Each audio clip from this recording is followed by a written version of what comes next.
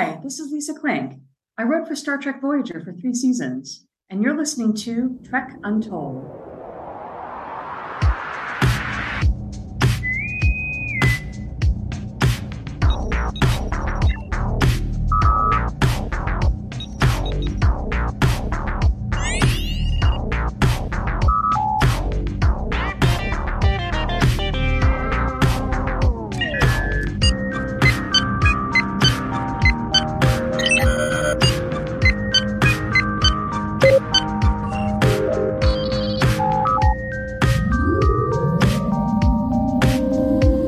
Welcome to Trek Untold, the Star Trek podcast that goes beyond the stars.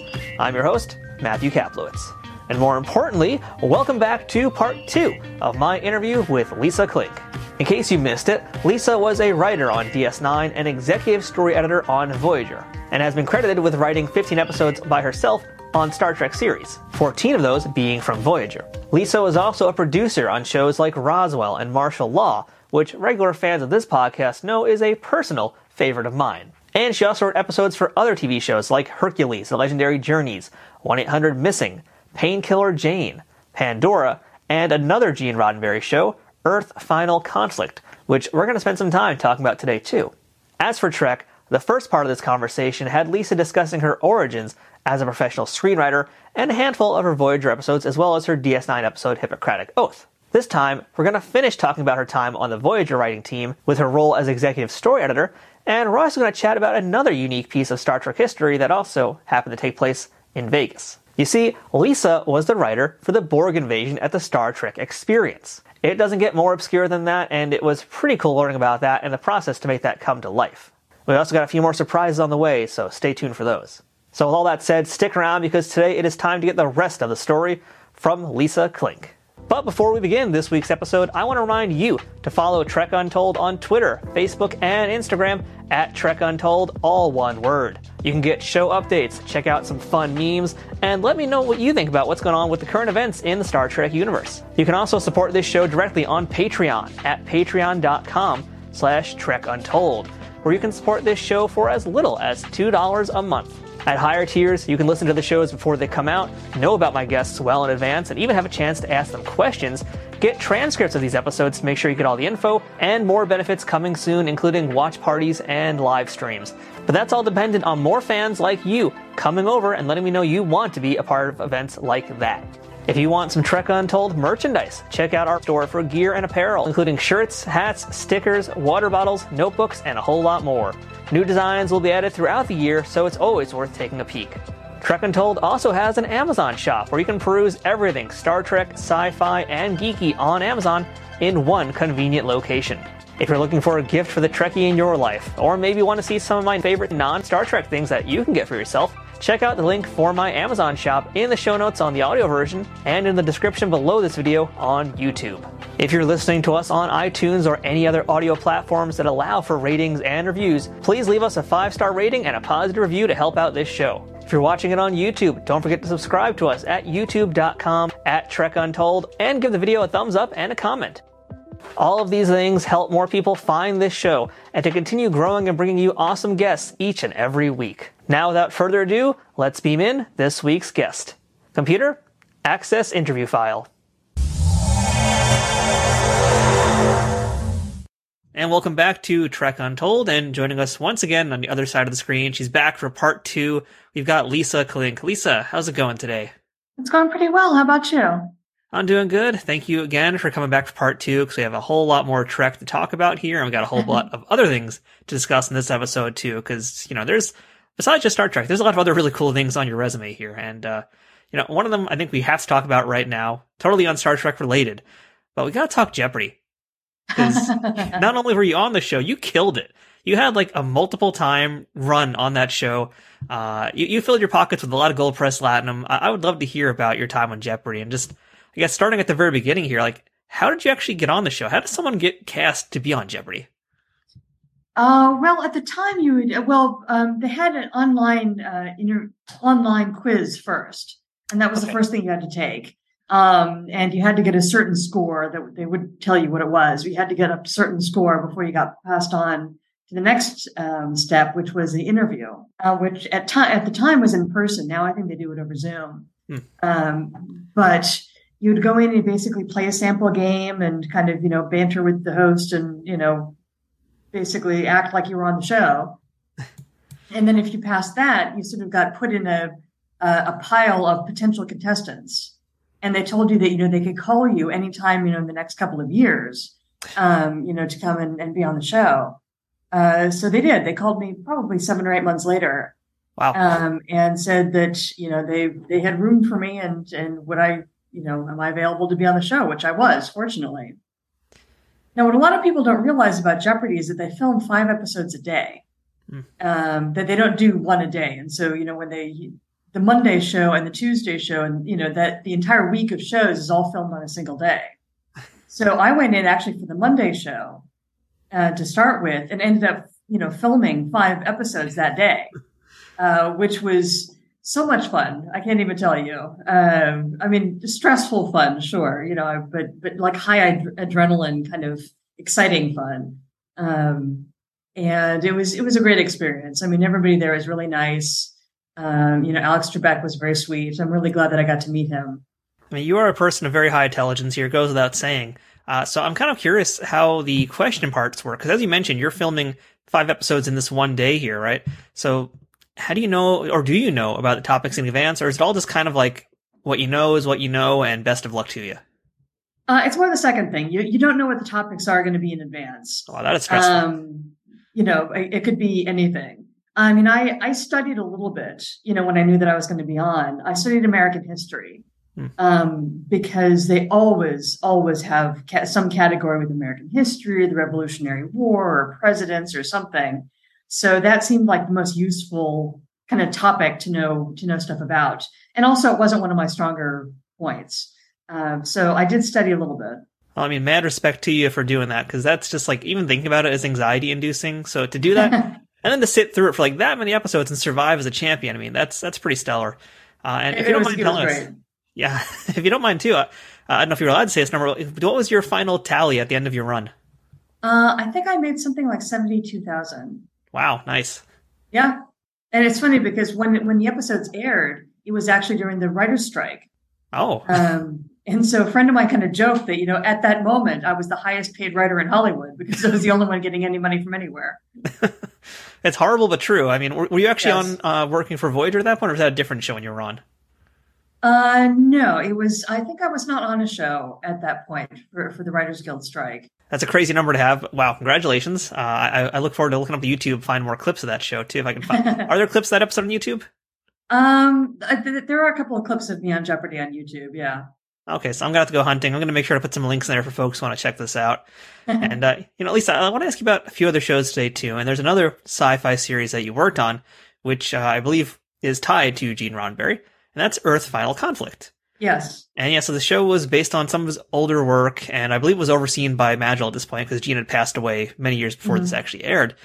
So you were credited as executive story editor for many of the episodes, and it's a pretty interesting show. It kind of has a little bit of everything, it's a contemporary setting, but it's very high sci-fi, and it went 5 seasons, which, I remember seeing it when it first aired syndication here and there. I didn't realize it went 5 seasons, so wow. But yeah, I'd like to kind of hear just it's such a big thing to ask, because I know it's we're trying to condense 5 seasons into a little quick question here.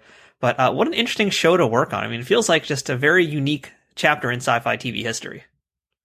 Yeah, it was. For me, the great part is always, working with good people. Whether the show is good or bad, what really makes a difference day to day is the quality of your staff that you're with. Because you spend, hours and hours, in rooms with these people. And I remember that was a really nice staff. It was really, really good creative people on that show. Did any of the folks you worked with over on Star Trek on that writing team, were they part of Earth Final Conflict as well? No, Okay. It was a totally different group of people. Okay. So, in terms of Gene's contribution, because we mentioned he was passed at that point, so he can't exactly oversee things, but I know his wife was there. Magil was part of the production as well. So when it came time for stories and getting inspiration, what exactly are you pulling from the Roddenberry archives, if you're pulling anything to kind of help tell your stories? Well, when I was there, we weren't really going to the Roddenberry archives very much. They had kind of set the story in motion that had a lot of sort of ongoing threads. It wasn't really, episode of the week or, science mystery of the week. It really was more serialized, which I think is great, which really kind of gives you a lot more engine, for stories. And I think it was also known for having a pretty high turnover rate with a lot of the actors on the show. I feel like it's kind of like notorious for that. Again, they didn't film anywhere near us. I think they were in either Canada, maybe. Usually that's like the 90s sci-fi shows had to be in Canada. That's like a rule, I think someone wrote. I think you're right. But I didn't get to get into the set, and I didn't get to really get to know any of the actors. And again, it was one of those shows that really the concept and the story was really the star. It didn't really have like, a captain, or somebody who was like the center of the cast. And so, in telling the stories, there were just a lot of sort of call for new characters and changes, which I think kind of kept it interesting. But that also has to be pretty stressful too, because again, like I think by the end of the 5th season, like I think the first person to, or rather the only person to keep there the entire series was like one of the bad guys. Yeah. And so I'm like wondering, like, how much does that screw with your plans though? I mean, as much as you're moving episode to episode and adapting, I mean, that's got to mess up with long-term plans, right? Well, it's tough to make really long-term plans. Again, in television, you're dealing with, production starts on Monday. You got to get the script done right now. Yeah. And the executive producers really kind of have an eye on the long term, what they want the story arc for the whole season to be. But at the level of like executive story editor, I was really much more focused on the script that was right in front of me. And so I wasn't really consulted on the long term. And just last thing about this, because again, I have not watched all 5 seasons, admittedly, so that's a lot of work for me to do. But I'm going to get on it if I can find it again. But I'd love to know, like, did you have a chance to actually spend any quality time with Magil? Not really. Okay. Not really while I was on that show. I mean, when I was on Voyager, I went to a couple parties at her house. She threw great Christmas parties. So I spent a little more time with her when I was on Voyager, but not when I was on Final Conflict. I mean, what was she like to hang around? I mean, the Christmas parties sound epic, but I mean, was she like Luxana in real life, or how would you describe her? No, I wouldn't say she wasn't quite that over the top, but she's definitely very outgoing and very friendly.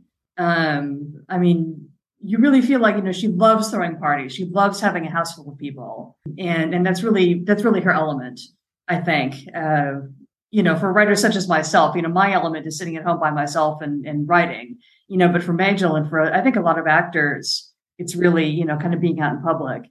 And she was definitely a larger than life kind of person.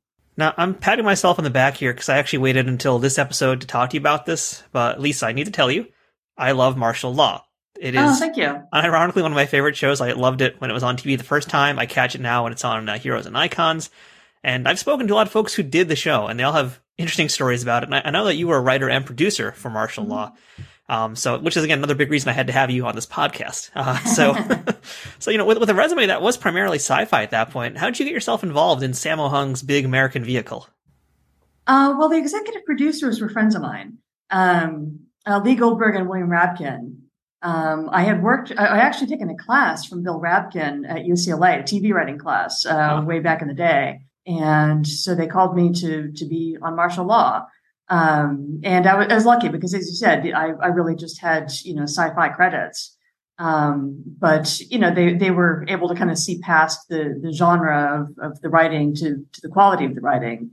And they thought that, they liked my characters. And so they thought I'd be good for a cop show, I guess. But again, that was very character focused. I mean, it was really about Sammo Hung and Arsenio Hall.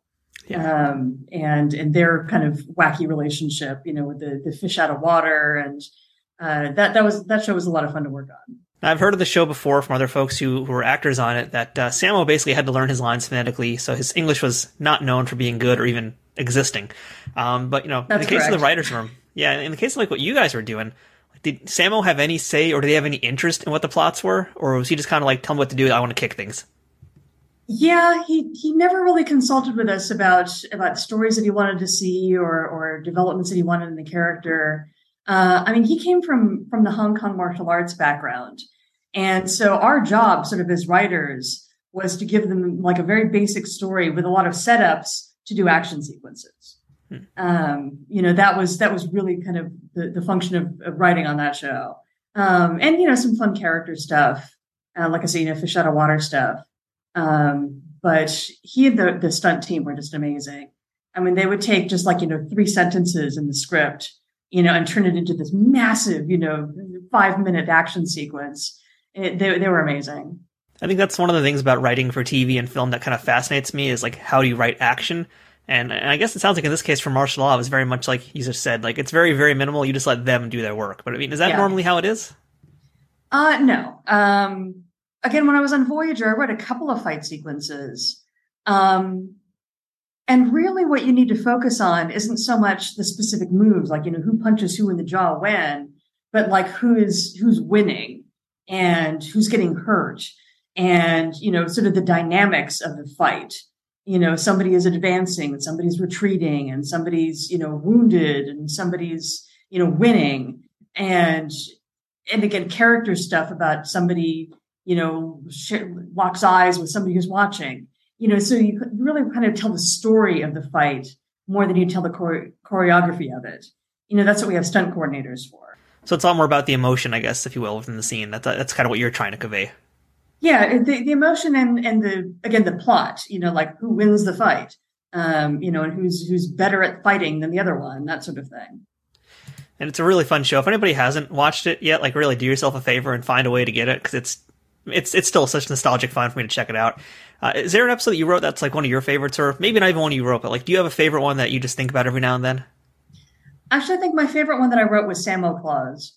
Because it started with the title, which is kind of an obvious title, but then it was like, all right, how are we going to get Samo in a Santa suit? And we had this elaborate plot where there was a computer chip that was missing, and it was in a toy, that like a talking toy. Armando, the talking armadillo. I actually have one of those props still, nice. With a removable head. I'm jealous. But the whole point of that episode was to get Samo in a Santa suit. And we ended up getting a whole bunch of other people in Santa suits and having a big old Santa fight in the shopping mall, which again was the whole point of the episode. And the stunt people just had the best time with it. And they had set up these big, like, cloth, sort of bouncy cloth expanses. And so they would, like, almost like trampolines, and they would bounce off of this and go tackle the Santa over here. And then they would go fight over here. I mean, it was really incredible. I think that was one of our best episodes. I mean, I feel like it's a show you just couldn't do today either, the way it's kind of structured, and especially having it structured also around Sammo Hung specifically and what he wants to accomplish with those fight scenes. But just what a great show. And, it is kind of sad. It only lasted 2 seasons. Yeah. But you guys did get to have a finale, which is, sometimes when you write shows, you don't get that ability to do that. Sometimes it's just the plug is pulled and it's over. But, I'm curious in the case of martial law, like, did you guys have to rush to the finish line with this finale? Or, was it kind of like you knew that this was the finite end to it at a certain point before, let's say you had to film it, a week or 2 before? Well, again, the executive producers probably had the heads up before the rest of the staff. But again, they were really good showrunners. And so they really kept us all informed about what was going on. And so I think that we knew a couple of episodes ahead of time, so we could sort of ramp up to the finale. So if the show had gone on for like season 3, season 4 or 5, whatever, did you have any long-term plans for any of the characters, or were there any plots that you wanted to do that you didn't get a chance to? I can't really think of stories that I wanted to do. We had dropped in a few hints about Samo's son, that he had some kind of like estrangement from his son. And I think actually in Samo Claus, he got a Christmas present that he thought was from his son. And so we've kind of teased that this relationship might happen. And so I imagine if we had gone on, to season 3 and beyond, we might have introduced that his son as a character. That would have been really cool. So I'm going to not nerd out all day about martial law with you, because we have a lot more Star Trek to cover here. So I think let's go ahead and jump on into a little bit of that right now. And before we get back into Voyager, there is something else you did in the world of Star Trek. There's a few things you did. I want to start with a video game. So you wrote the storyline for the canceled PC game Star Trek Voyager Retribution. And that was meant to kind of be like the Voyager follow-up to the DS9 Harbinger game. So what can you tell me about the story of this game? And I mean, what is it like to write a video game? That's kind of a different experience, isn't it? It is, but I like trying different things. I mean, I like trying different formats. I've done a bunch of things. I've done comic books, I've done short stories and novels. I mean, I wrote the Borg 4D experience in Vegas. Yeah, we're coming to that one next. Okay. But what I really like is telling stories according to different rules, basically. To tell a story in video game format, you have to have sort of different possibilities, depending on what the player does. But you want to steer them in a general direction, and so they have to be free to choose from 4 or 5 different options. But those options all have to ultimately lead to, the big climactic fight or, the big, the next level of the game. And so it needs to feel flexible while actually being very focused. At the time, were you a video gamer at all? Did you play any games? Not really. Okay. Did you do any gaming? I should ask then for research. Not really. Again, I kind of left that part of it to the experts. And I sort of just brought in my Voyager character knowledge, because I figured that's what I had that they did not. Now, I believe in the game, too, you had introduced 2 new species, which were, and you could correct me if I'm saying this wrong, because I probably am, but there was the Gudge and the Entiket, I believe they were. That sounds right. Sounds right? Okay. If you're the ones who made them up, so if you're saying it's good, I'll go with it. But what do you remember about them? What were those aliens supposed to be like? I'm sorry, I don't really remember. That was such a long time ago, and it didn't go forward. Yeah. I was actually wondering if you knew any or had any insight about the cancellation, why it didn't go forward. I have no idea. I was just sort of brought in as a consultant, so they didn't really fill me in on the details. Yeah, I mean, it's unfortunate it never got off the ground, because I really would have liked to see what they did with it, because that DS9 game was pretty interesting, so I imagine for Voyager it must be kind of a similar fun experience. Yeah. But we will never know unless someone manages to dig up a ROM somewhere. But yeah, so Lisa, you mentioned it, so now I got to ask you, Star Trek Experience, Borg Invasion, and if anybody wants to watch it, there actually is a clip of that on YouTube. There's 18 minutes of that, which is really fun to watch. So for folks who don't know, let's just start at the beginning here. What is the Star Trek Borg Invasion? Well, it's basically what they called it a 4D experience, because it was a 3D film with physical sort of additions. I mean, there was, the seat moved and you got wind in your face. And so it was like the California Adventure ride, California Dreaming, and a Bug's Life. And there are a couple of rides that were like that.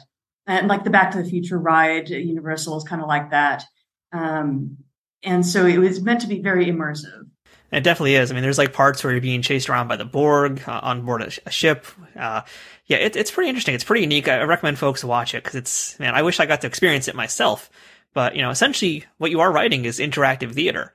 And yes. So, for you to kind of, go back to the world of writing plays again, I mean, what is that like for you? Is there any difference to what you do with TV versus this particular unique experience? Well, it was a little different. I mean, fortunately, I got to write for the Doctor. He was in sort of the pre-show, and that's always fun. I loved writing for the Doctor. He had such a great voice, so that was fun. And then getting to write the Borg was just a blast.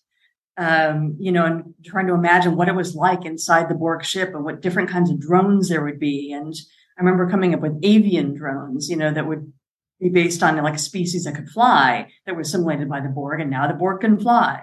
And getting to write for the Borg Queen was great fun, and what we had to keep in mind was what physically would be happening to the audience at the same time.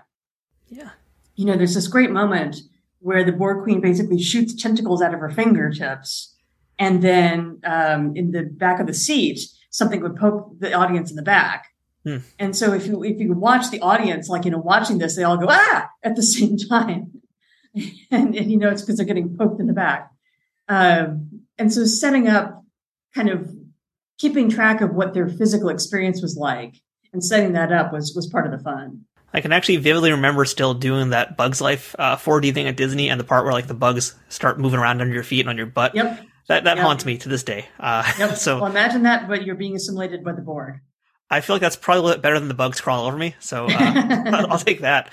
But, since you mentioned there is this 4D experience that goes with it, are you as the writer dictating any of that, or are they saying, hey, here's some different tools we have that you can play with, find a way to use them? it was that they said, here are the effects that we can do. We'd like to use this and that. We'd like to use, again, poking and something in the back of the chair. And that just seemed like it really went, naturally with, the queen shooting out her fingertips at the audience. So it was very interactive. They would tell me what they could do, and I'd ask them, well, can you do this also? And, yes or no. So that was a lot of fun. And what's kind of cool too is that you're basically writing with us in mind, like, folks Mm-hmm. who go to this ride, like we are a character in the world, and things are interacting with us and around us.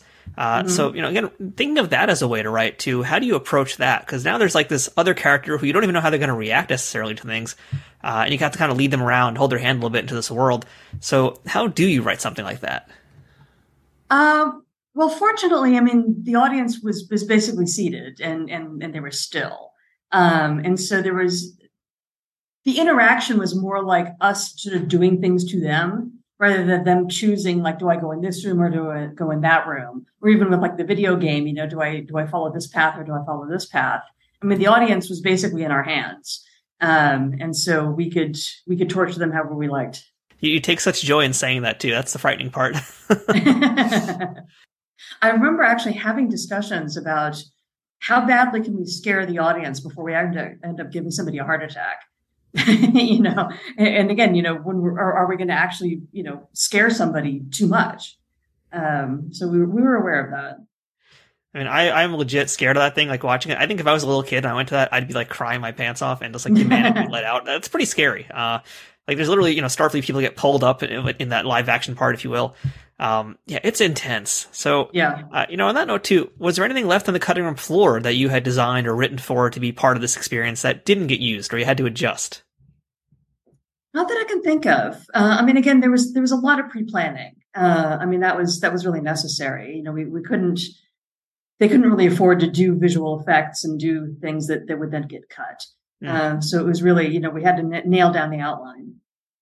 Now, was it always going to be the Borg, or was there possibilities of it being like Klingons or maybe a bunch of other aliens or a completely different concept altogether?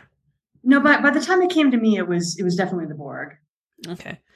Now, did you have a chance to actually go and experience that yourself in person? Oh, yes. Yeah? How did you like it? Yes, I went on the experience. I really enjoyed it. Yeah, I never got a chance to attend, as I mentioned, so I never got to visit Quarks or anything like that. But I am really into hearing stories about this place, and if you wouldn't mind actually just telling us, going to Vegas, what was that whole Star Trek experience like in Vegas? It just looked like such a blast. It was. I mean, it was really kind of surreal, because it was a universe that I was involved in. They had this basically, when you were waiting in line for the rides, they had basically this museum. Where they had, all these props and stuff like that from the series and photos. And a couple of the props were from episodes that I had written. And so it was really just surreal to kind of, walk through this museum and say, oh yeah, I remember that. And oh yeah, how about that one? To go on the main, Star Trek experience, which was great fun, on the shuttlecraft and, crashing into Vegas. And then also doing the Borg 4D and then going to Quarks afterwards. It was really immersive, and it really was even better than standing on the sets because it was 360. There was nothing that like broke the illusion, that you were actually in Quarks. You couldn't turn and see the camera guy over there or, the boom guy holding the microphone. Everything was Quarks. It was great fun. I love the names for those things. Like I'm going to one day buy myself one of the menus off eBay if I can. It looks like so cool. Such a cool place to go to. But, I feel like this is one of those things today that like I wish was still around. Sadly, it's not. Do you think this is the kind of place they could revive in like 2020s and make it successful? I don't know. I think there's so much Star Trek out there right now in different formats that I think it would be tough to figure out which universe. Is it going to be Strange New Worlds? Is it going to be Prodigy? Is it going to be Lower Decks? I think you have to choose your Star Trek basically, in what to feature. And I think that might be kind of tricky. All right. So Lisa, let's go back to some Voyager episodes now. We got a bunch more to talk about. I just binged a whole bunch of them to refresh my memory also. And we're going to start with Favorite Son. That's where we left off last time. Favorite Son, which is a Harry Kim centric episode. And by the way, one of the episodes that we actually did way in the past on this podcast, We interviewed Deborah May, who was one of the guest stars in that one. So anybody listening, go ahead, check that one out. So I believe this episode has a pretty deep story attached to it, because from what I read, like, the initial script was a completely different concept, where Harry was going to actually be another alien species. So talk to me about what happened here and what the plans would have been moving forward. Well, we never actually got as far as the script with that idea, but I mean, the initial pitch was that Harry discovers that he is in fact a Delta Quadrant alien and discovers his family, on this planet, and then has to decide, is he going to stay with them or is he going to go, with Voyager to go back to Earth, which he had always considered his home. That was the original concept, which I liked. I mean, I thought that was a really good choice for Harry, and I thought that character had not really gotten enough focus.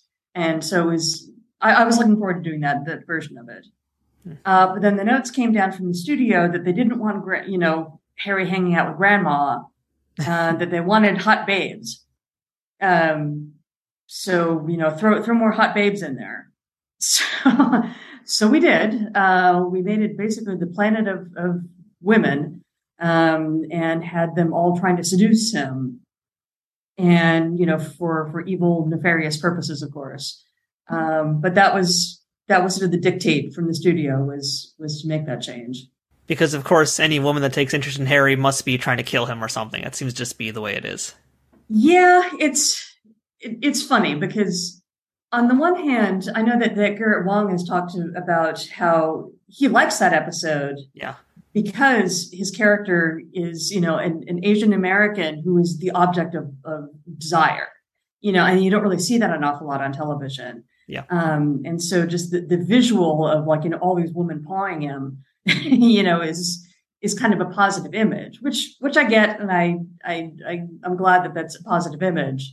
But then, that it turns out to be that, no, they're actually not interested in him. They just basically want to kill him, and suck out all his DNA.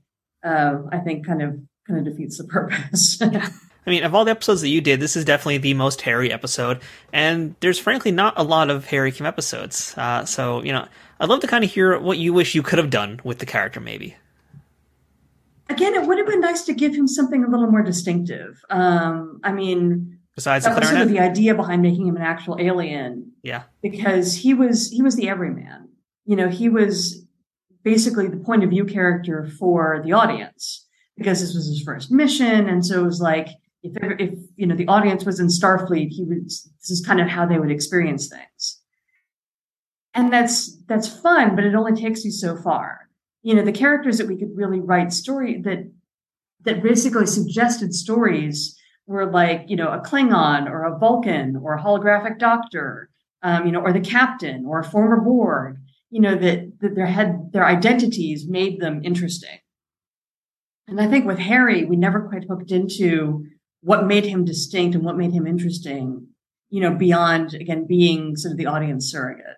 Yeah, I always felt like the character of Harry Kim was just literally defined by the fact that he is an ensign and forever an ensign. That was basically it. Like, I think to me the only other Harry Kim episode that really stands out, besides the fun of Fairhaven, is that one where it's like a time leap forward where Harry is like in the future, which yes. different episode. But yeah, no, it has kind of bugged me that he had a lot of potential and it was just never really fleshed out. Yeah, we never really found his character hook. Now, I believe Jerry Taylor was actually quoted about this episode saying it was one of the weaker ones of this season. So, if you had your way, what would you have done to improve it now, looking back on it, this many years later? Well, again, I would have stuck with the original story and made it more of an emotional episode for Harry, in which he genuinely had to choose between his biological family here in the Delta Quadrant or his chosen family on Voyager. And I think that would have been interesting. And again, could have given us some insight into that character more than just, let's throw some women at him. Which, again, Garrett didn't mind, but who wouldn't? Which I'm sure Garrett did not mind. Trek Untold will return momentarily. Trek Untold is sponsored by Triple Fiction Productions. Celebrating 15 years in business in 2023, TFP creates 3D printed Star Trek and sci-fi inspired items that fit into any collection. Whether you're a cosplayer who wants a Starfleet phaser, a Bajoran tricorder, or a Klingon dagger, Or a toy collector looking for that special accessory or diorama to make your figures truly stand out? Triple Fiction Productions has exactly what you need. And for you figure fanatics, that includes products that are the perfect size for Galoob, Mego, Playmates, and everything in between. All products are 3D printed in the US, with new designs constantly being updated on their website. Repeat customers can sign up for TFP's loyalty program for free, which is a great way to save money as you build your collection. Repeat customers can sign up for TFP's loyalty program for free, which is a great way to save money as you build your collection. Repeat customers can sign up for TFP's loyalty program for free, where the more you order, the more discounts you receive. TFP also has a pay what you want section, where clearance or misprinted items are available at a discounted price. Best of all, every product can be shipped worldwide. As a special bonus for listeners of this show, Trek Untold has a special discount code just for you. Enter Untold10 at checkout for 10% off of all orders with no minimum purchase required. That's 10% off using Untold10. To see all of their products, head to triple-fictionproductions.net. Or to stay up to date on their newest products, find them on Twitter, Facebook, and Instagram. Triple Fiction Productions, where something is only impossible until it happens. Have you ever watched a YouTube video and said you wish you could do what they were doing? Whether it's the filming, the production, the editing. Maybe you listen to your favorite podcast and you wondered how they put that show together, how they got that great sound quality, what gear they use, how much does it cost to get started? Or maybe you checked out a video or read a book about one of your favorite entrepreneurs and it made you say, I want to live that life. I want to do what they do. Then check out my podcast, Toys and Tech of the Trade. I'm Rich Butler, and I've been making podcasts for almost 2 decades, speaking with experts across all fields to get to the bottom of the hows and whys of their achievements. Each week, I sit down with these amazing people who have carved their own path in life and share the gadgets, the gear, and the tech that they rely on to create their content, the methods that they use to run their business, and the habits and trends that are part of their daily routine and their way of life. And all of that, of course, gets put together to make them successful. We pull back the curtain on the process to help you understand what these people do differently so that you can draw inspiration and get ideas and be inspired so that you can take action today.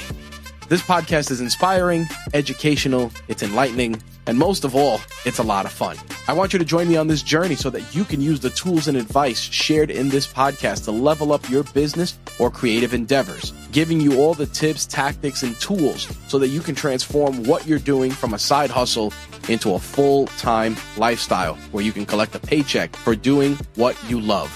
Check out Toys and Tech of the Trade wherever you listen to podcasts and check out the RageWorks Network at RageWorksNetwork.com for more info on this podcast and all of the many other great shows that we have on the RageWorks Podcast Network.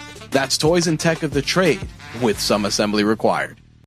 So let's jump ahead now over to Displaced. So what was the prompt for this one? This is a pretty unique episode also, but it has some kind of roots, I feel like, in original Trek too. Yeah, this one kind of came from the sci-fi premise of, what if basically we were, our crew was disappearing one by one and being replaced by aliens one by one, and it was kind of inexplicable that this was happening. Yeah. And that's where it started from. And which is a really cool hook, by the way. Oh, thank you. Part of the idea was that this had to be a bottle show, which meant that it had to be totally on our standing sets and couldn't have a lot of, it displaced it. We had one guest set basically that already existed, but it basically had to be inexpensive, and so it had to sort of rest on this high concept instead. And we went through, at what point do we, when we're getting replaced, at what point do we start to suspect that something's wrong? Do we cooperate with these aliens? What if they say they have no idea what's going on? And it sort of became like a paranoia almost, like an invasion of the body snatchers kind of feeling that, are we being kidnapped or not? And then of course it ends up that we are, and that our ship is being stolen out from under us. I feel like it's a very ambitious episode too, because you're doing a lot of things in this episode here. Like you mentioned, we have this invasion angle here. We have people being snatched away. We have what happens once they get on the planet. Meanwhile, then we have, I guess this will lead to my next question here. We have now Chakotay, who becomes John McClane. and his portion of the episode kind of turns into like a little bit of Starship Mind, a little bit of Die Hard. Yep. Yeah, Yep. Was that your intention? Yeah, it was. I mean, Chakotay is another one of those characters that we didn't serve as well as we could have, I think. And so it was fun to kind of let him be the action guy, for an episode. I mean, I enjoyed watching him run around like that. It was like, and it felt like it was such almost like, not a different episode. It didn't feel disjointed. It was just like, wow, here he is. He's finally getting a chance to like kick some butt again, which is a lot of fun to watch him do. Yeah, it was. So I read that this episode kind of started out a little bit differently from the way you were approaching other episodes. And that, we talked to you last episode about how a lot of these were character studies. Mm-hmm. This time around, this was more of an ensemble episode. Mm-hmm. So talk to us about that and what was going to be different here in terms of what you had to do to make this episode come together. Well, it sort of depends on what generates the story in the first place. Mm-hmm. Some stories come from, Innocence, with Tuvok and the children. That was, the inspiration for that came from Tuvok's character. We wanted to explore what he was like as a father. And so that was the genesis of that episode. With Displaced, the genesis of the episode was the concept.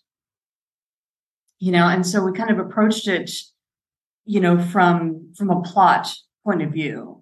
And the characters were really defined by their function in the plot. More than what do we learn about this character and what deep inner, struggles do they go through? We didn't really have that so much in this episode. I feel like this answer kind of is a great gateway here for me to kind of ask you a big picture question about writing. And so this is going to be the Lisa Klink masterclass right now here. So, let's talk about structure a little bit here and how you actually do what you do. So, this episode, I feel like it's a very ambitious one because there's a lot going on here, a lot of different moving pieces that you put together really beautifully. So how does that look for you on paper? Like when you're starting here, I guess I kind of want to ask you, what is the beginning of your thought process once you come to the table with your idea locked in? How do you begin to essentially sketch things out? And then how does it look when you're putting them on paper? What is that process like? Well, again, in television, it's collaborative. I would pitch, the idea of, we're being replaced and we're getting captured and all that sort of thing. And, I would take, basically like a 3 or 4 sentence concept, and then we would take that to the writer's room. And then everybody would sort of throw in their ideas as well. And then, what happens in the teaser, what happens in scene 1 of act 1. And so figuring out the details of how it works, again, is very collaborative. What does Chakotay do to fight against the aliens? And when we're on the planet, what do we discover? And what takes us to the next phase, and how do we ultimately escape? And that process is just a lot of fun. I recently wrote something that was not collaborative, that was just me. And I kind of copied the idea of a story room, and then I had like Post-it notes up on the wall. And I would like sort of change them around because it was a plot-heavy murder mystery. And so I'd also have Post-its for the clues and figure, okay, this clue leads us to this guy, and then this clue leads us to that suspect and clears this other guy. And it felt very similar to the way it did in the story room, where we'd have somebody at the whiteboard writing down, all of these, plot beats that were necessary to kind of build to the climax. Now, generally speaking, do you guys essentially start with the premise and the ending and then work your way kind of backwards? Or how does that actually work when you want to structure this thing? We don't usually start with the ending. Okay. Again, we start with kind of what is the through line?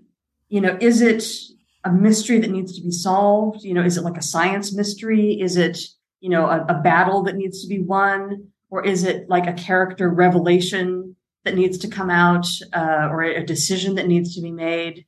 You kind of figure out what is the engine for the story. And Michael Pillar would always ask us, what is the story about? Not just what happens, but what is the heart of it? Is it about a person? Is it about an idea? Is it about, a journey? And so once you kind of have that in mind, it leads you through how does each beat of the story serve that main function? Again, if it's a mystery, what clues do we need to plant all the way through? If it's a character piece, Tuvok has to learn how to deal with these kids and ultimately has to bond with them. What beats happen along the way to make that happen? And the endings, sometimes we know it and sometimes we don't. Sometimes we kind of find it once we get there. I feel like endings are one of the trickiest parts of anything, because it's like, you might have had this great idea, and especially when you're doing character studies, it's like you're probably so focused on the character, getting a really great ending can be a challenge or a struggle sometimes, just to find something that kind of fits or ties everything up nicely with a bow. Yeah, and especially because we did standalone episodes, but for the most part. Yeah. And so everything did need to get tied up with a bow at the end. We didn't want to have some unfinished business to carry over to the next episode. And so we really had to resolve everything at the end of every episode. But Voyager was kind of nice that it got to be the best of both worlds in a lot of ways. Like DS9 was very much all about all 7 seasons. TNG was about every single episode one at a time. Voyager got to have a little bit of both of those things here. So, I guess it's looking at Voyager as a whole, since, you guys were a team, worked together in so many episodes. For you guys, how do you get to balance having something that carries over to the next episode and the next season and again, versus here's what's happening right now? We really wanted to focus more on what's happening right now. Okay. On what is the story that has a beginning, middle, and end that all happens right now. And then we knew that we have, some overarching plot of we were trying to get home. And so maybe 2 or 3 times a season, we would have a story that would address that big arc. Maybe we're going to find a wormhole, or we're going to find some new technology that could possibly get us closer to home. We didn't do very many character arcs. I mean, the only one that I can really think of is Tom and B'Elanna's relationship. That did carry over from one episode to the next and had a longer arc that we had to sort of consider how to address. Once we kind of got them together during the episodes, we had to figure, even if it was about something totally different, like in Displaced, that was obviously had nothing to do with their relationship. But when those characters were together, it would obviously affect how they reacted with each other. And so it really affected the execution of the scene more than it did affect the plot. All right, so let's jump into another episode right now. Let's talk about Revulsion. This one is such a creepy one. Whenever I see it on TV, I usually turn to the channel. I get the courage to go back to watch it, but wow. So this is like literally a horror film in Star Trek. I heard that the director, Kenneth Miller, he did like a lot of homages in this episode to a lot of other horror films, a lot of Hitchcock stuff. When you were writing this one, did you have any homages in the back of your head for it? Well, Hitchcock was obviously in my head. Psycho was, an obvious inspiration because it was the character that seemed very nice and harmless on the surface. But once you kind of got past that, you get to the psychotic underneath. So there was a lot of that. And it was essentially a horror movie, on in space. But for me, the heart of it again was the Doctor, because he met another hologram, which he never did. He never got to meet sort of others of his kind. And so the inspiration for the episode was what would happen if he did meet this other hologram? And would he be inspired by him? Would he bond with him? What would that relationship be like? Would he try to save him? Would he be saved by him? And so when we kind of structured it so that this other hologram was asking for help, and the Doctor would be extra motivated to go and help him because it was a fellow hologram. So that, for me, was really what the story was about. Yeah, I feel like the Doctor has such bad luck when it comes to holograms. I mean, between this episode, the one Real Life with his Hollow family, even one episode we're going to talk about a little bit later on, it seems like he was never destined to have like good hologram buddies for the most part. No, not really. He definitely did better with flesh and blood friends. Surprisingly enough, yeah, right?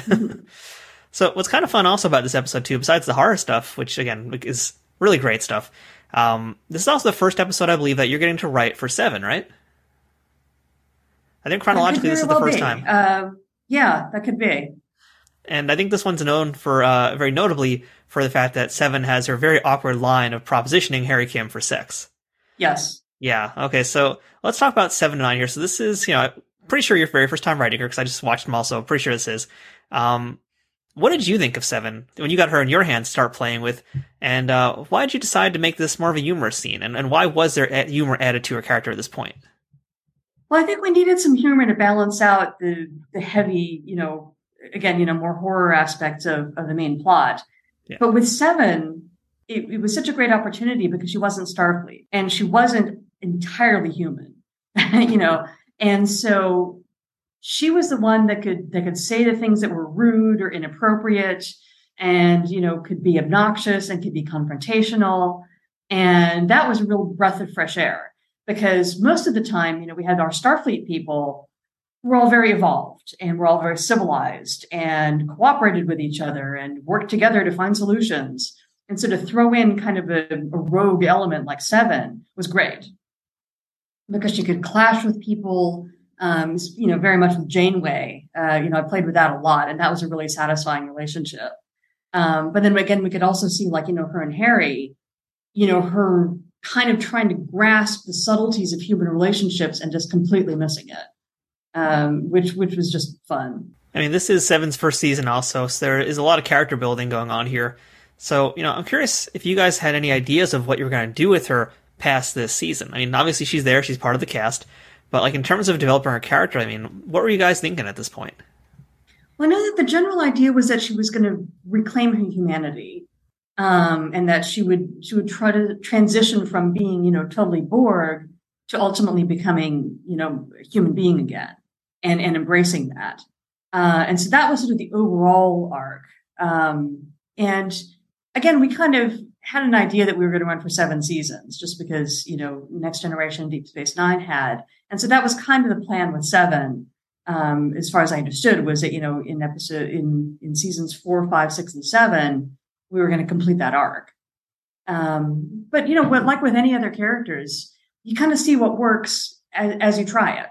When we tried her relationship with Janeway, those sparks really worked very well, and so we wrote toward that more. We included more of that relationship, and so what you see what's working. And which actors really have chemistry with each other, and then you play to that. Yeah, I mean, I know her chemistry with the Doctor was pretty amazing here, but I'd love to get your hot take on this one here. I know you weren't writing over with the team, I think, at this point, but Chakotay, 7 of 9, and their relationship. What did you think about that? I thought it was a little forced, quite honestly. I did not quite buy it. It seemed like they were paired up sort of at random. I would not disagree with you, Lisa. Well, let's jump over to another one right now. Let's talk about scientific method. And we did mention some character development earlier in this episode here. And we were talking about Tom and B'Elanna. So, at this stage here, did you guys have an end goal in mind with these characters? Because I believe at this point, we've already had Day of Honor. So these two have smooched. They know that they have affection for each other. So you mentioned already, you have extra seasons to play with, but did you know that, did you guys have a plan in mind for them at this point? Or was it just kind of like, let's see how this chemistry continues to go? It was, let's see how it goes. I think that, let's see in each episode, do we advance the story at all? Their story, do we break them up? Do we get them back together? I think that just the chemistry between them worked really well. And so we wanted to keep that relationship going forward. We didn't want to break them up and have them be, hostile to each other. I read also, this is another one of those episodes that Jerry Taylor had said was kind of a weird one. Maybe she wasn't quite so sure about this one. Do you feel that you guys accomplished what you wanted to do with the story of this one? Because it is, again, it's kind of a horror story, but it's not nearly in the same kind of horror level as Revulsion was. Right. Well, again, this was like a concept, a sci-fi concept show, and it was also a bottle show. In that we never left the ship, we didn't have any guest stars. It basically was inexpensive, and so if you could come up with a good high concept for a bottle show, that was golden because we always needed those. And so the idea that we were being experimented upon, it kind of came from, the sort of the legends of people who have been abducted by aliens, from Earth and been experimented on and then returned. We thought about, well, what if it was our crew that was being experimented on, and they really were, by these invisible aliens who were all around them. And, what would they do to us and why? And the scene that I really like is the one where the alien is in the brig and talking to Janeway about, the scientific data that we're collecting here is going to save lives. You guys are really, I know it seems cruel, but, it was kind of the same argument for animal testing, that it may seem cruel, but, ultimately we're getting these life-saving medications out of it. And so what is the morality of that? And was that kind of like the core of the subtext that you wanted to talk about in this episode? Yes. Yeah. Okay. Yeah. It's a really neat one though, too. Because the idea of that invisible threat, especially, that's just such a creepy thing to think about. Yeah. Yeah. I think one of my other favorite scenes is when Seven is in the elevator and she can, at this point, she can see them, and she sees one of them that's like, coming at her eye with a needle, and she has to stand there and not flinch and not realize, not give away that she knows that he's there. And I thought that sort of again encapsulated the threat really well. Yeah, I hate that scene, by the way. I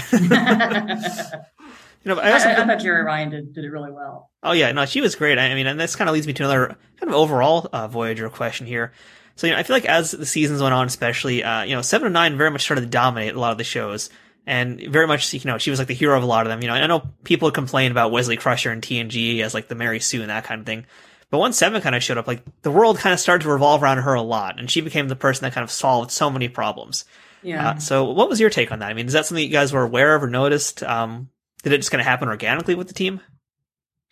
It kind of happened organically. Again, we had this character who had all this Borg knowledge, and it was really hard not to make use of that, because the crew, naturally, they would, we would ask her and we would make use of her abilities. And I thought that the character was successful enough that we wanted to give her stories. Again, that she just had a different attitude, and she was, abrasive and sarcastic, and that made her a more interesting character than somebody who was just polite. And so I think we tended to kind of funnel more stories her way. And also the actress did such a good job with it, that it just kind of ended up going that way. So let's talk about another really, really great episode here. This is another favorite of mine, Message in a Bottle. This is most notably known as the Andy Dick episode. Yep.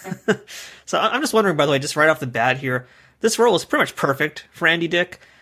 Was he known to be a part of it before you guys wrote it? Was he the person intended to be this, or was that even a thought in anybody's heads at the point of when you guys were writing?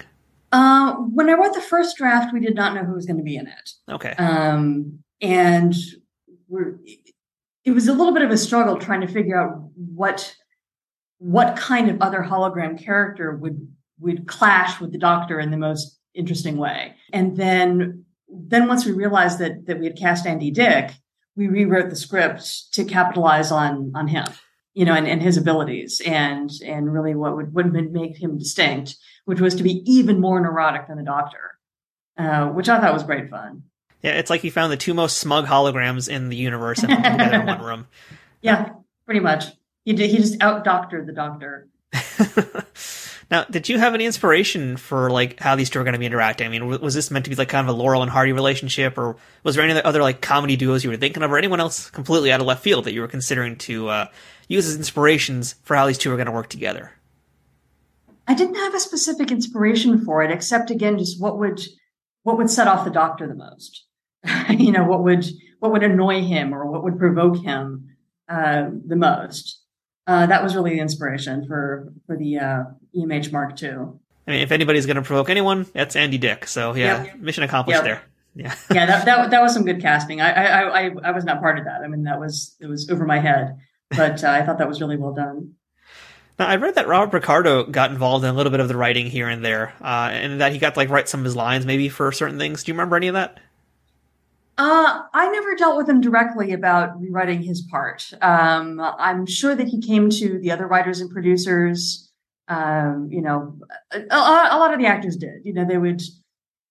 We had a very strict policy that they could not ad-lib on the set. That any kind of changes in dialogue had to be run by the writer and producer first.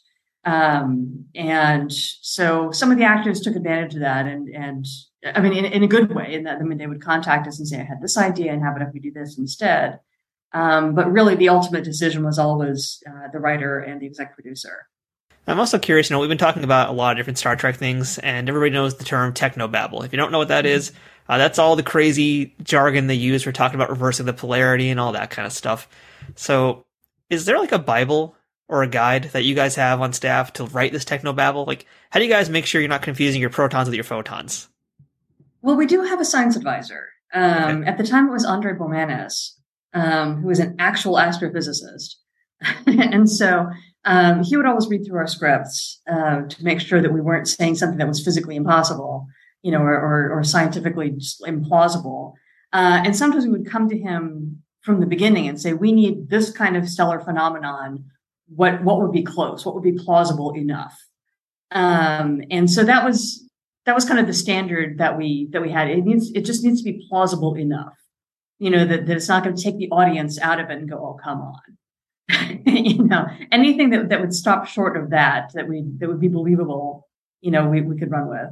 I mean, I'm not one of those folks that understands any of that technobabble, but I know there's a lot of folks out there who do very, very passionately. But it is kind of an interesting note to think about the fact that so many of these episodes and a lot of their conclusions, the scientific conclusions, are very much dictated by someone who's not a TV writer, but an actual scientist. Mm-hmm. Yeah, that's just kind of mind blowing for me right there to figure out. So, this episode also introduces the Herosian for the first time, or at least it kind of teases them a little bit here. Right. So, did you guys have any, well, I guess I should bat this up here. I was going to ask if you guys had any plans. That's what I've been asking all along here. But the inception of the Herosian, what were these guys meant to be? Where did the idea come from? And what were the plans going to be for them? Well, the idea was that they were hunters. And, anytime we were conceiving of an alien race, I mean, the trick is always what motivates them. Are they after money? Like the Ferengi, are they after resources? Are they after knowledge? Are they after body parts like the Vidians were? And in this case, they were hunters, kind of like Predator, the Schwarzenegger movie. And that's, I think, sort of what we had in mind, is that when we encountered them, they wouldn't be at all interested in diplomacy because they wouldn't see us as equals. They would see us as prey. And that was a situation that we hadn't really been in with, been involved with another alien race like that before. So that seemed like kind of an interesting take on it. Yeah, it was my first thought when I first saw him. I feel like it's a lot of our initial thoughts when we see the Herosian is hey, it's the Predator. He just showed up finally. So, but on that topic of threatening aliens, this is my nerdy little moment on the soapbox here. But, I always felt like over time that Voyager really kind of weakened the Borg. And, case in point, we're bringing in the Herosian, who are this giant threat. We have species 847, the species. And basically, the Borg were used to make other aliens look more threatening, which in turn kind of weakened them. And, there's stories like Drone and Survival Instinct that very also humanize these species, humanize the Borg, which again, as hard as it is to say, it does kind of weaken them as a galaxy level threat. Yeah. So, was there always kind of the intent to use the Borg in this way? And was the goal to kind of maybe actually make them good guys? Not good guys. But I think that, our instinct is always to make races and characters three-dimensional. Nothing is all just sheer evil. You got to think there's got to be more to them than that. Just to, because in reality, there's always more to somebody than that. And so that just makes it more interesting. And so kind of trying to find the weak spots and the chinks in the armor, especially with somebody like the Borg, because we had 7 of 9, because she connected us with them in a way that really kind of inspired more stories about them to come to Voyager. And I agree with you that, sort of the better we got to know them, the less of an epic threat they were. And that was kind of unfortunate because, they were at one point, the biggest bad that we had ever run into. But again, I think just the more you learn about them, the more we're going to find their weaknesses, and that's just inevitable. These days we now have over in Picard the kinder, gentler Borg Queen played by Alison Pill. Yes. But, back in the Voyager times, was there any discussion or any ideas tossed around to be hey, 7th season, Voyager makes it back, and also now the Borg are our allies. They're part of the Federation. I don't think there was ever any talk about them becoming allies or good guys in any way. They were always going to be, because again, their motive was to assimilate. And that's something that the Federation was never going to be okay with. Right, so Lisa, let's move on to Retrospect, which is an episode you share the credit with Brian Fuller. So, this is one I got a lot of questions about. So I read that the original writing prompt was meant to be a little bit different also, not too far-fetched, but, pretty different in terms of what the initial concept was. Do you remember what the initial idea was for this episode? I do. It was essentially the phenomenon of recovered memory. Because at the time, that was about the time we were dealing with the McMartin school case, in which these children had basically been induced to remember all these horrible things like torture and satanic rituals and all that kind of thing, none of which was true. And I remember there was also a psychologist named Elizabeth Loftus who had come out with studies about how easy it was to get people to remember things that had never happened. To talk to college students about, an incident in their childhood when they got lost in the mall, and did they remember that? And all of the students came around to, oh yeah, I do remember that. And in fact, it never happened. So that memory phenomenon was what inspired retrospect. Was we tried to figure out what would happen with one of our characters if they were induced to remember something that had not happened. And that's what the focus was meant to be. Like, I'd read on a Memory Alpha that, like, an earlier draft was, in fact, that there were aliens that did do some operations on Seven. And so, like, would that have been, like, kind of the same concept, or what was it at that point, if you remember that? I don't remember going through that phase, Okay. in which the memories were actually true. I think they were always meant to be false memories. Okay. So, I think the episode itself, too, the subject matter is one we could heavily scrutinize today. And, I mean, I'd like to do that right now with you, because... It has not aged especially well. You took the words right out of my mouth. Retrospect, no pun intended. It shouldn't have been as sexual as it was. It was obviously an allegory for rape. The fact that it turns out not to have happened, and that we should not have believed Seven when she said that she was assaulted, that has not aged very well. And I regret that it is viewed differently now than our intention was. Yeah, I think that, and even some other little nuances in this episode here, like, like Seven just becoming very hysterical over what's happening in the situation too, and not being believed, and the doctor kind of like hyping her up over it more and more. It's definitely a little bit rough to watch by today's standards. Definitely would not fly. And I think even for them, the topic could definitely been handled in a more sensitive way. So, looking back on things in retrospect, another pun there, if you could do things differently today, if you could rewrite this episode today, what would you do to make it different? I think I would not have it be a woman. I think I would have it be a different character, and have maybe the memory itself be something different. Again, something that did not feel like a sexual assault. And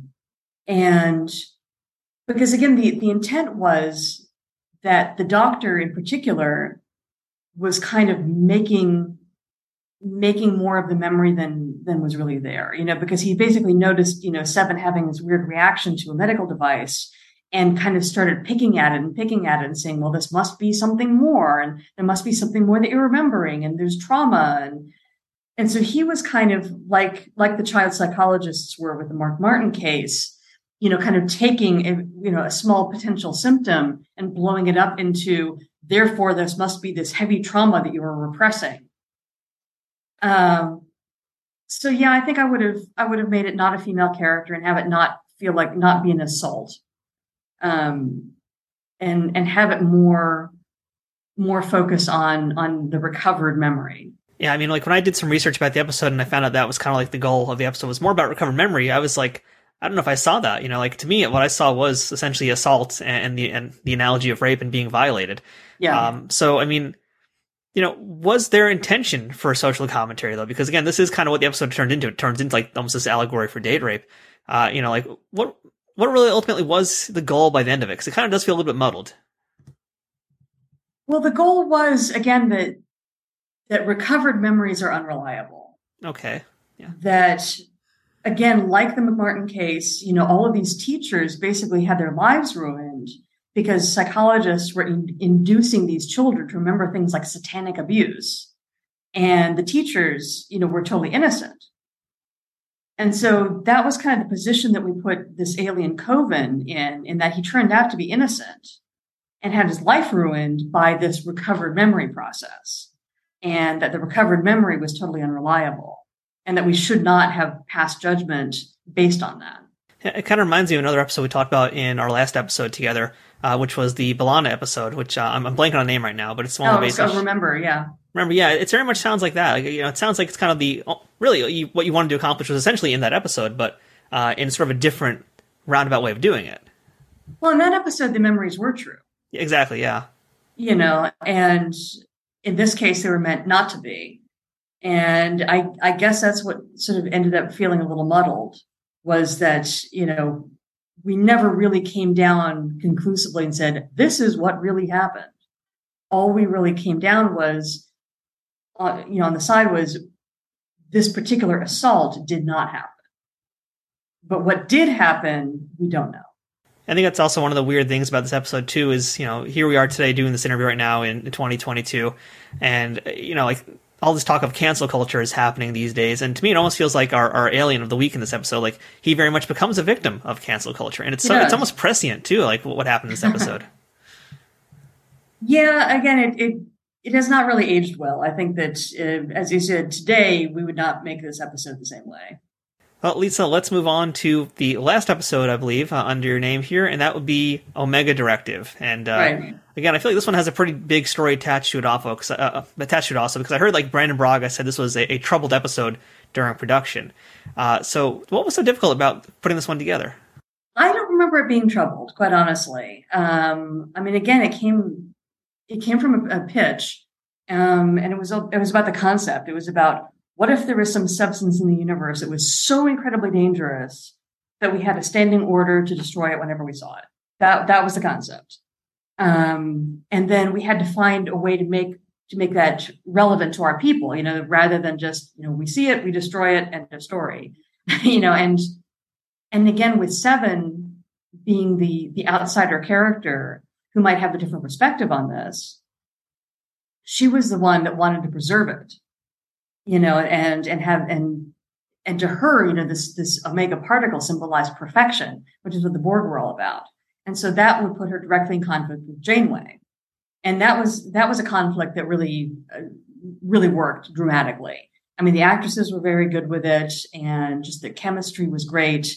So any reason that we could have to put those two at each other's throats was a good reason. So that's sort of the direction that we took this story. Yeah, this is a really good one. I really enjoyed rewatching this one. And, I like a lot of the subtle religious references that are kind of scattered throughout this episode. And that was like an intention of you, right? That was part of one of the themes of this particular episode? Yes. I think that Janeway actually has a line in which she refers to it as a spiritual experience. Yeah. Yeah, it kind of reminded me again of another episode we talked about in our last part of this interview here, and talking about religion and spirituality with the episode Sacred Ground. Mm-hmm. But this time around, it's from Seven's point of view. And I kind of want to read into a little bit more of the subtext here and the spirituality of her. So, two-part question here, but I guess first, looking at the spirituality of 7 of 9, what was it that you were trying to pull out of this character? And let's start with that. I'll come back to my second observation. I think that'll probably help out. But yeah, what was the kind of the spiritual goal for 7 here? Well, the idea was that every person, every being has an urge to look for something greater than themselves. That's sort of the base of all religion is searching for something that is greater than you. And so for 7, that had been the Borg, that had been the collective, the hive mind. And that had been what she was part of that was greater than herself, but that had been taken away. And so we wanted to give her something else to focus on, that would make her feel like this was something that was greater than herself. This was perfection, which was something that she had been seeking, as a Borg.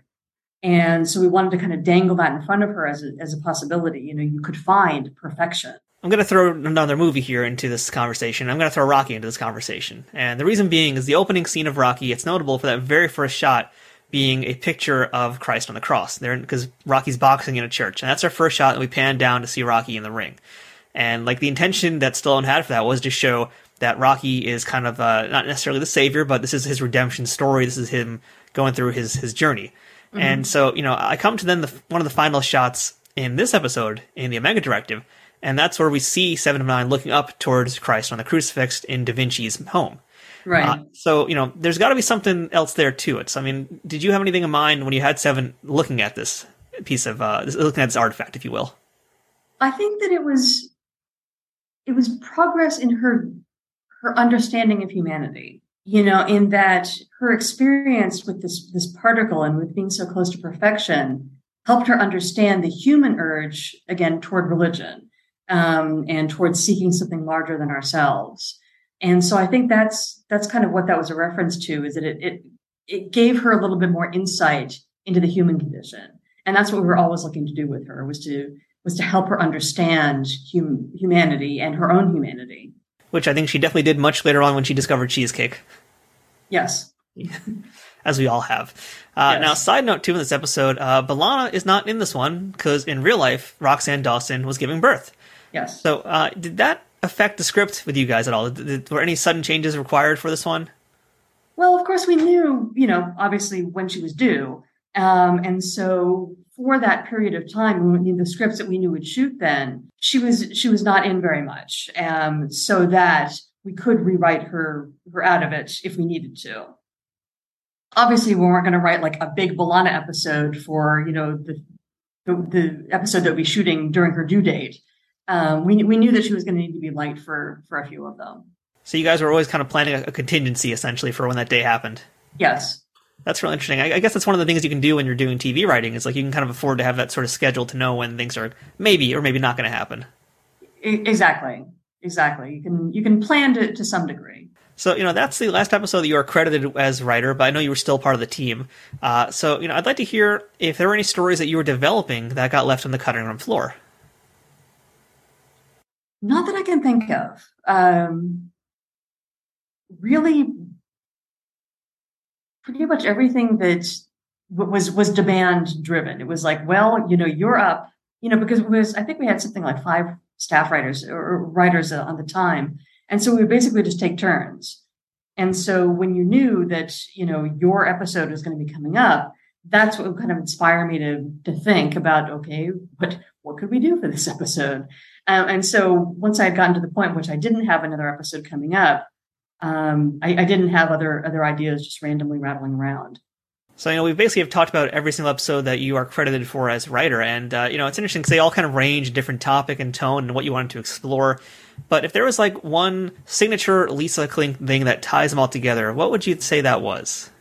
I'd like to think it's character, that we learn something about our people. Because that's even in the most high concept sci-fi story, ideally you want to learn something about your characters. I mean, I'm thinking about like Scientific Method, again, was very concept driven, but then, we get to the point where Janeway has to make this decision to basically play chicken with these aliens and sort of push her to that extreme where she'd be doing that, I think shows us something new about her character, which was, for me, is kind of the point. I mean, if we're not learning about our people, then why are we telling these stories? For me, I really love the variety of episodes you got to write, because it's just like, it really shows off so many of your talents and what you can do, which is really kind of the fun thing about working on a show like Star Trek, I'd imagine. You really get a lot of freedom to explore different ways to tell stories. Yes. And, if I was going to narrow things down to one thing that I felt was very Lisa Klink, I feel like it's been a theme we just talked about, and that is exploring the spirituality of things. So I'd like to hear, Lisa, for you, what did you learn about yourself in your time on Voyager? I mean, was there kind of a spiritual journey that you went on while you were writing these episodes? Or basically, what was the gift that Voyager gave to you besides a really nice paycheck each week? It definitely, like you said, gave me a chance to kind of use different muscles. Writing a more action-oriented story or a more, thought-provoking kind of story. It really let me sort of play in a lot of different sandboxes, if you will, and tell lots of different kinds of stories. And would you say that any of the characters were like an avatar for yourself while you were writing them? Not really. I mean, there's bits of me in all of them. Some people have called me kind of Vulcan, so maybe I was more in line with Tuvok in that way. And I mean, I certainly enjoyed writing for that character because I found that the concept of that race really interesting. And again, I thought that Tim Russ was so good with it, sort of showing what was behind, the mask in a way. So I always enjoyed that character. All right, well, Lisa, I want to ask you about a few other episodes that you did not specifically write, but I think you were on the team at the time when these were created. And I want to start things off here with fan favorite, Threshold. So I don't even know where to begin here, but your face kind of says it all. So walk me through Threshold here, and who thought it was a good idea to have salamander sex with Janeway and Tom Paris? Well, if you take away like the last 10 minutes, it's actually not a bad episode. I'm not going to disagree. Yeah, that's true. I mean, the concept I thought was good. Again, what happens if you actually break the warp 10 barrier? And Tom Paris is obviously the person to tell that story with. And I think that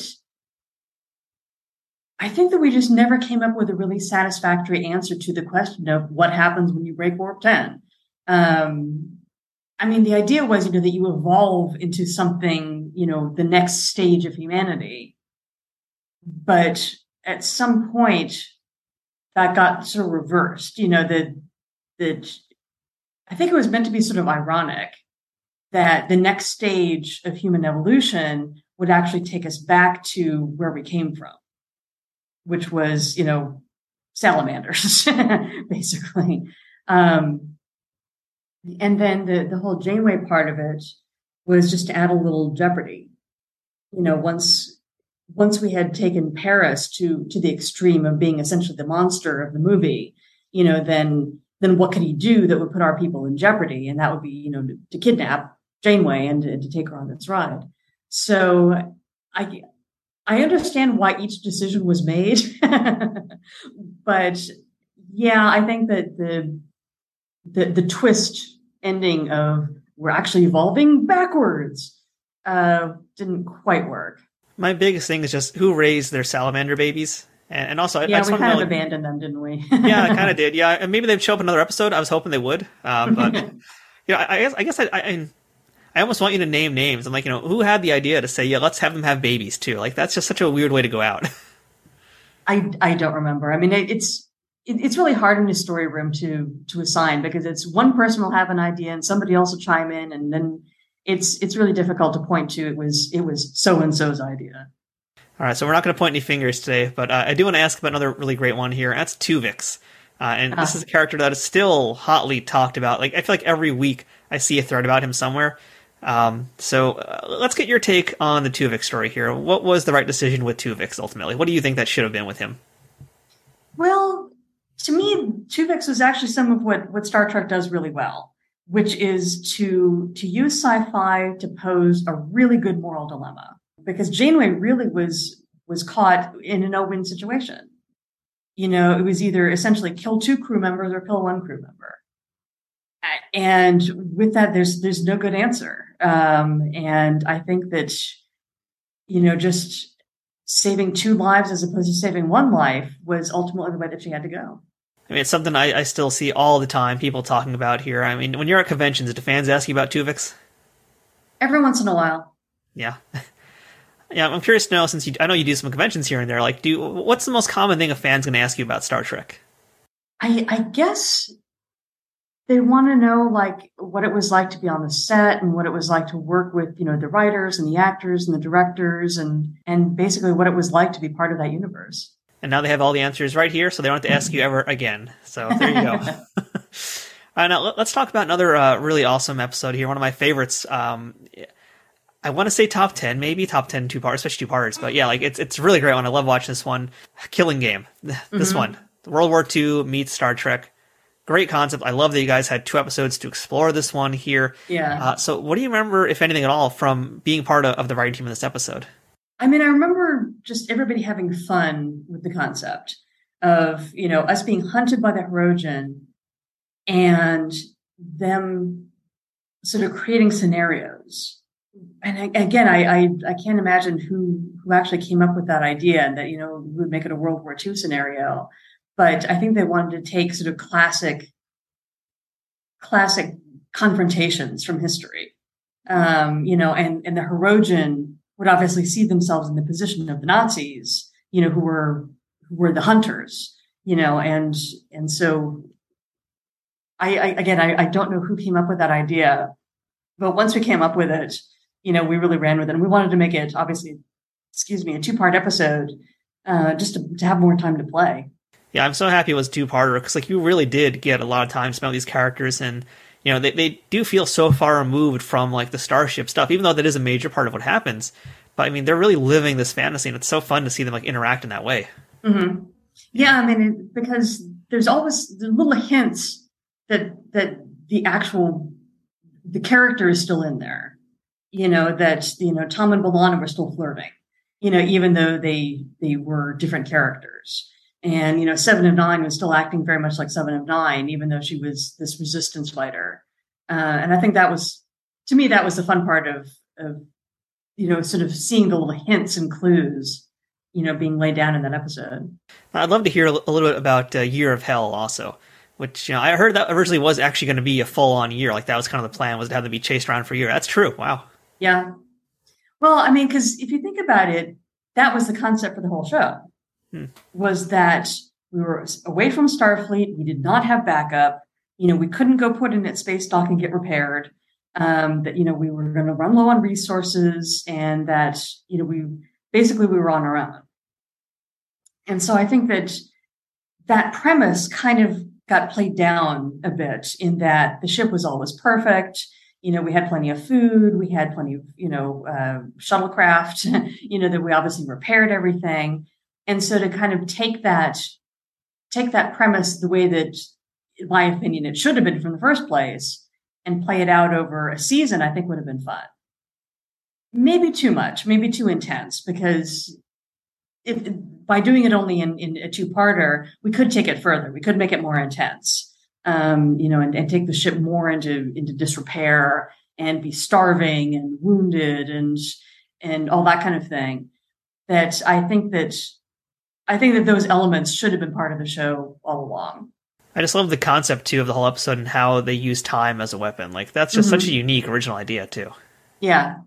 So what would you say is the episode of Trek that you wrote that you're most proud of, and which is the one that maybe you wish you could have done something else differently with it? Well, the one that I generally consider the least successful would be Favorite Son. I think I have said that before. It just, the way that it went, I thought was not interesting from a character point of view or a story point of view. That it really was just about having a bunch of really attractive women, lusting after Harry Kim for, evil purposes. And I wasn't crazy about that. Like I said, Garrett Wang has said that he likes that episode for totally different reasons. And so, I totally respect that, if it was promoting, African, Asian American men being attractive, great, run with it. But I'm not crazy about that episode. The one that's probably my favorite, it's probably, there are a few. I like Blood Fever a lot. And I liked Innocence a lot. I thought that those two were both very successful. And Sacred Ground. I think because those were very character intensive episodes. Sacred Ground, we really got to see Janeway in a different light. And I like that.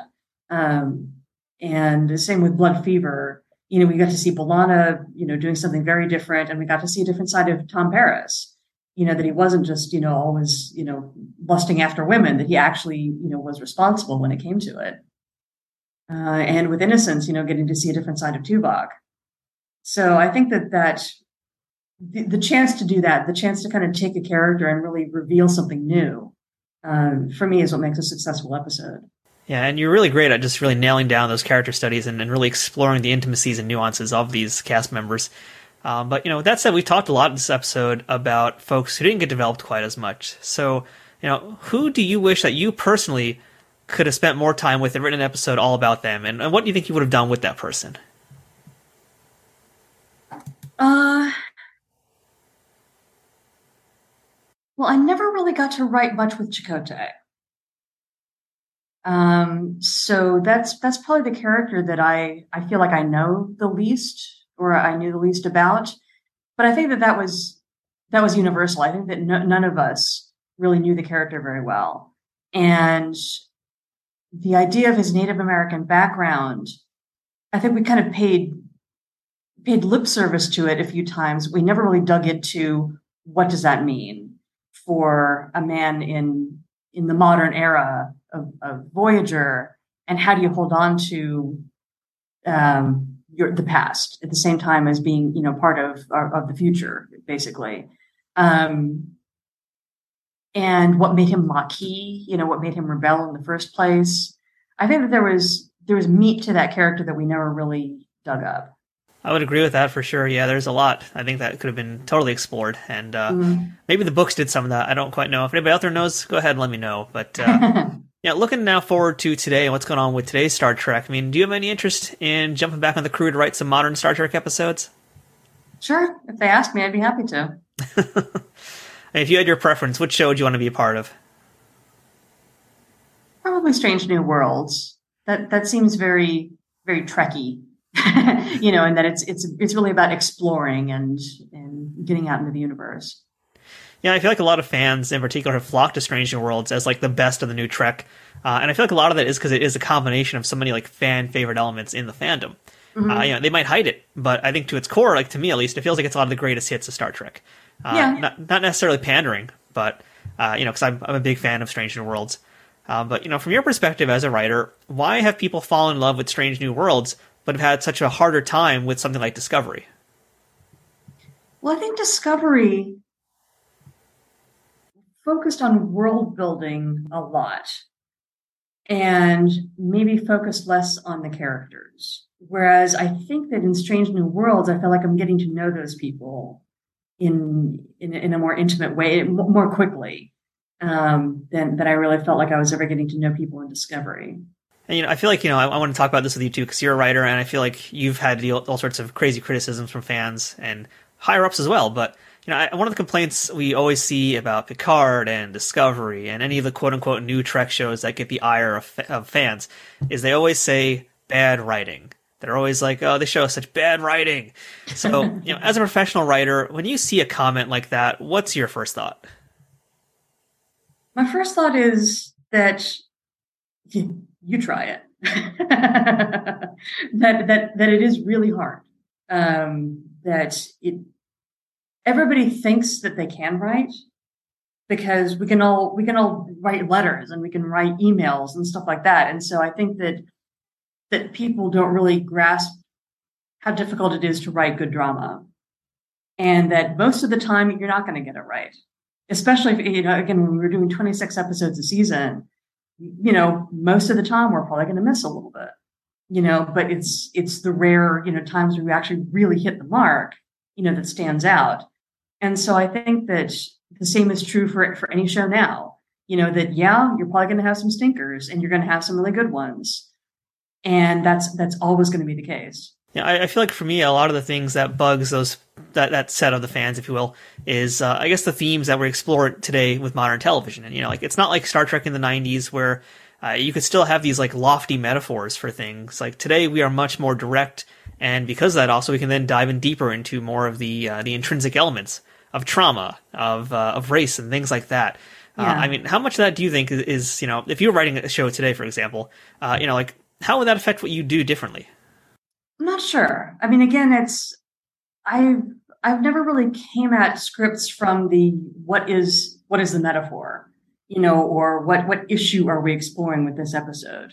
That's not really how my mind works, and that's not really kind of how I generate story ideas. Would you say you would then let the characters dictate what the themes would be?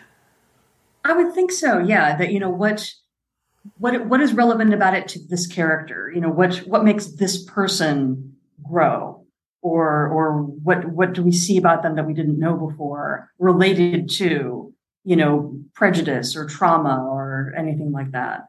Do you feel like the modern Star Trek shows are accomplishing that? I think again they're hit or miss, like every show. I think that they're doing some things that are great, and some things that maybe need a little more work. I think that Picard has done some really good stuff, in showing us more about that character. That's sort of the point of the whole show. And I think that they've surrounded him with some other interesting characters. But for me, the less successful episodes are when they actually showed his past trauma. I find it more successful when we see how it's affecting him now. Not so much, let's go back and actually see what happened, but how is he dealing with it? To me, that's more interesting. So a little bit more like Tapestry, kind of. Yeah. So, Lisa, what are you working on these days? I saw pre-pandemic you were on a show called Pandora, but what's happening right now in your life and professional life, I should be specific with? Professionally, I'm currently writing a scripted podcast called Red Scepter. It's actually a murder mystery, and I'm having a lot of fun writing that. And I'm not exactly sure when it's going to be coming out, but I will make a lot of noise on social media when it does. And for folks who don't know, by the way, let's plug those social media handles. I am on Facebook under Lisa Klink 1, I think. And then I'm on Twitter, LK Klink. And those are the two that I use most often. I mean, I'm on Instagram, but I almost never post there. All right, so everybody make sure you're following Lisa to see what's new and wait for the Red Scepter to come out. And man, I'm glad you mentioned that too, because, we've talked about some mystery episodes here and there. Those are, like, to me, some of the hardest things to write, I feel like. Like, how do you write a mystery, especially a murder mystery? Like, those just boggle my mind completely. I could never do that.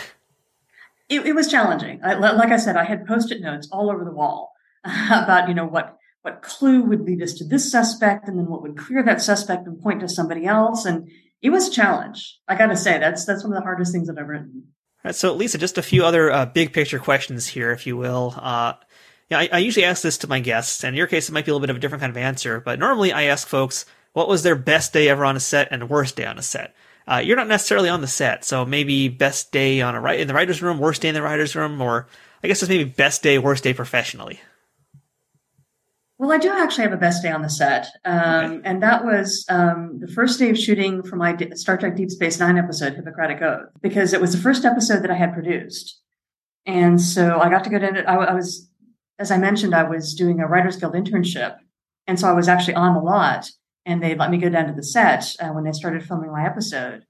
And walking out of that soundstage and seeing what they had built, which was the planet, where Bashir and O'Brien crash, and they had the crashed shuttlecraft, and then they had all these actors that were done up as the Jem'Hadar, and just to see what I had written on the page literally brought to life before my eyes was the most amazing thing. Now, how about worst day? Was there ever a worst day on a set? On set, I don't think so, because I just would go down to visit. Yeah. I didn't have an official role. And so it's not like I could really screw up my job while I was down there on the set. I do remember some frustrating days writing, just trying to come up with how to make a scene work, trying to figure out dialogue and trying to figure out how to move a character from point A to point B in a single scene. There was certainly some beating my head against the computer. Well, perfect segue then for my next question. So when you're confronted with writer's block, how do you smash through it and get to whatever the next part of the writing process is? Well, the great thing about being in a writer's staff, or writing staff, is that you have resources. And so you can just go back next door, to your fellow writer and say, I'm struggling with this scene. Let me bounce some stuff off you. And you can start tossing stuff around. When Brian Fuller joined the staff in season 4, he and I were really very often would go into each other's offices and toss stuff around. I think that's how we ended up writing a script together, is that we were really, really good at solving problems together. All right. Well, how about most valuable piece of advice that someone ever told you, whether it was about life or about writing? Probably when I started on staff at Voyager, I remember Ken Biller told me, don't spend all your money. Because staff writer money is good money. And I remember he told me, don't imagine that you're going to be making this every year. There will be some times in which you're not working at all. So save your money while you're making it, and don't go out and, blow it on, a new house and a new car and all that kind of thing. And that was very true. Because even if you're a successful TV writer, you're going to have seasons in which you're not working. And the money that you make when you are working has to carry you through. So that's the advice I would give to new staff writers, is don't spend all your money. Very practical, good piece of advice. So last thing here, Lisa, actually it's not last thing, I'll come back to that. So looking across your entire resume here, this can include Star Trek or it could not, it's up to you here, but what is the single most episode of TV that you wrote that you are most proud of? Wow, that's a tough one. It's a big resume to think about. It is. Again, it probably would be one of those Voyager episodes. Maybe Blood Fever, maybe Innocence, maybe Sacred Ground. And a lot of the stuff that I wrote after that was a little more light. Like Martial Law was just fun. and so some of those episodes I think came out like a lot of fun, but I don't know if I would say that they were really insightful. And last question for today, Lisa, what is the best thing about being a part of the Star Trek universe? I think it's having all that history around you of knowing that, you have the original series and all the movies and the Next Generation, and that you're part of, kind of going off of what we were talking about earlier, part of something bigger.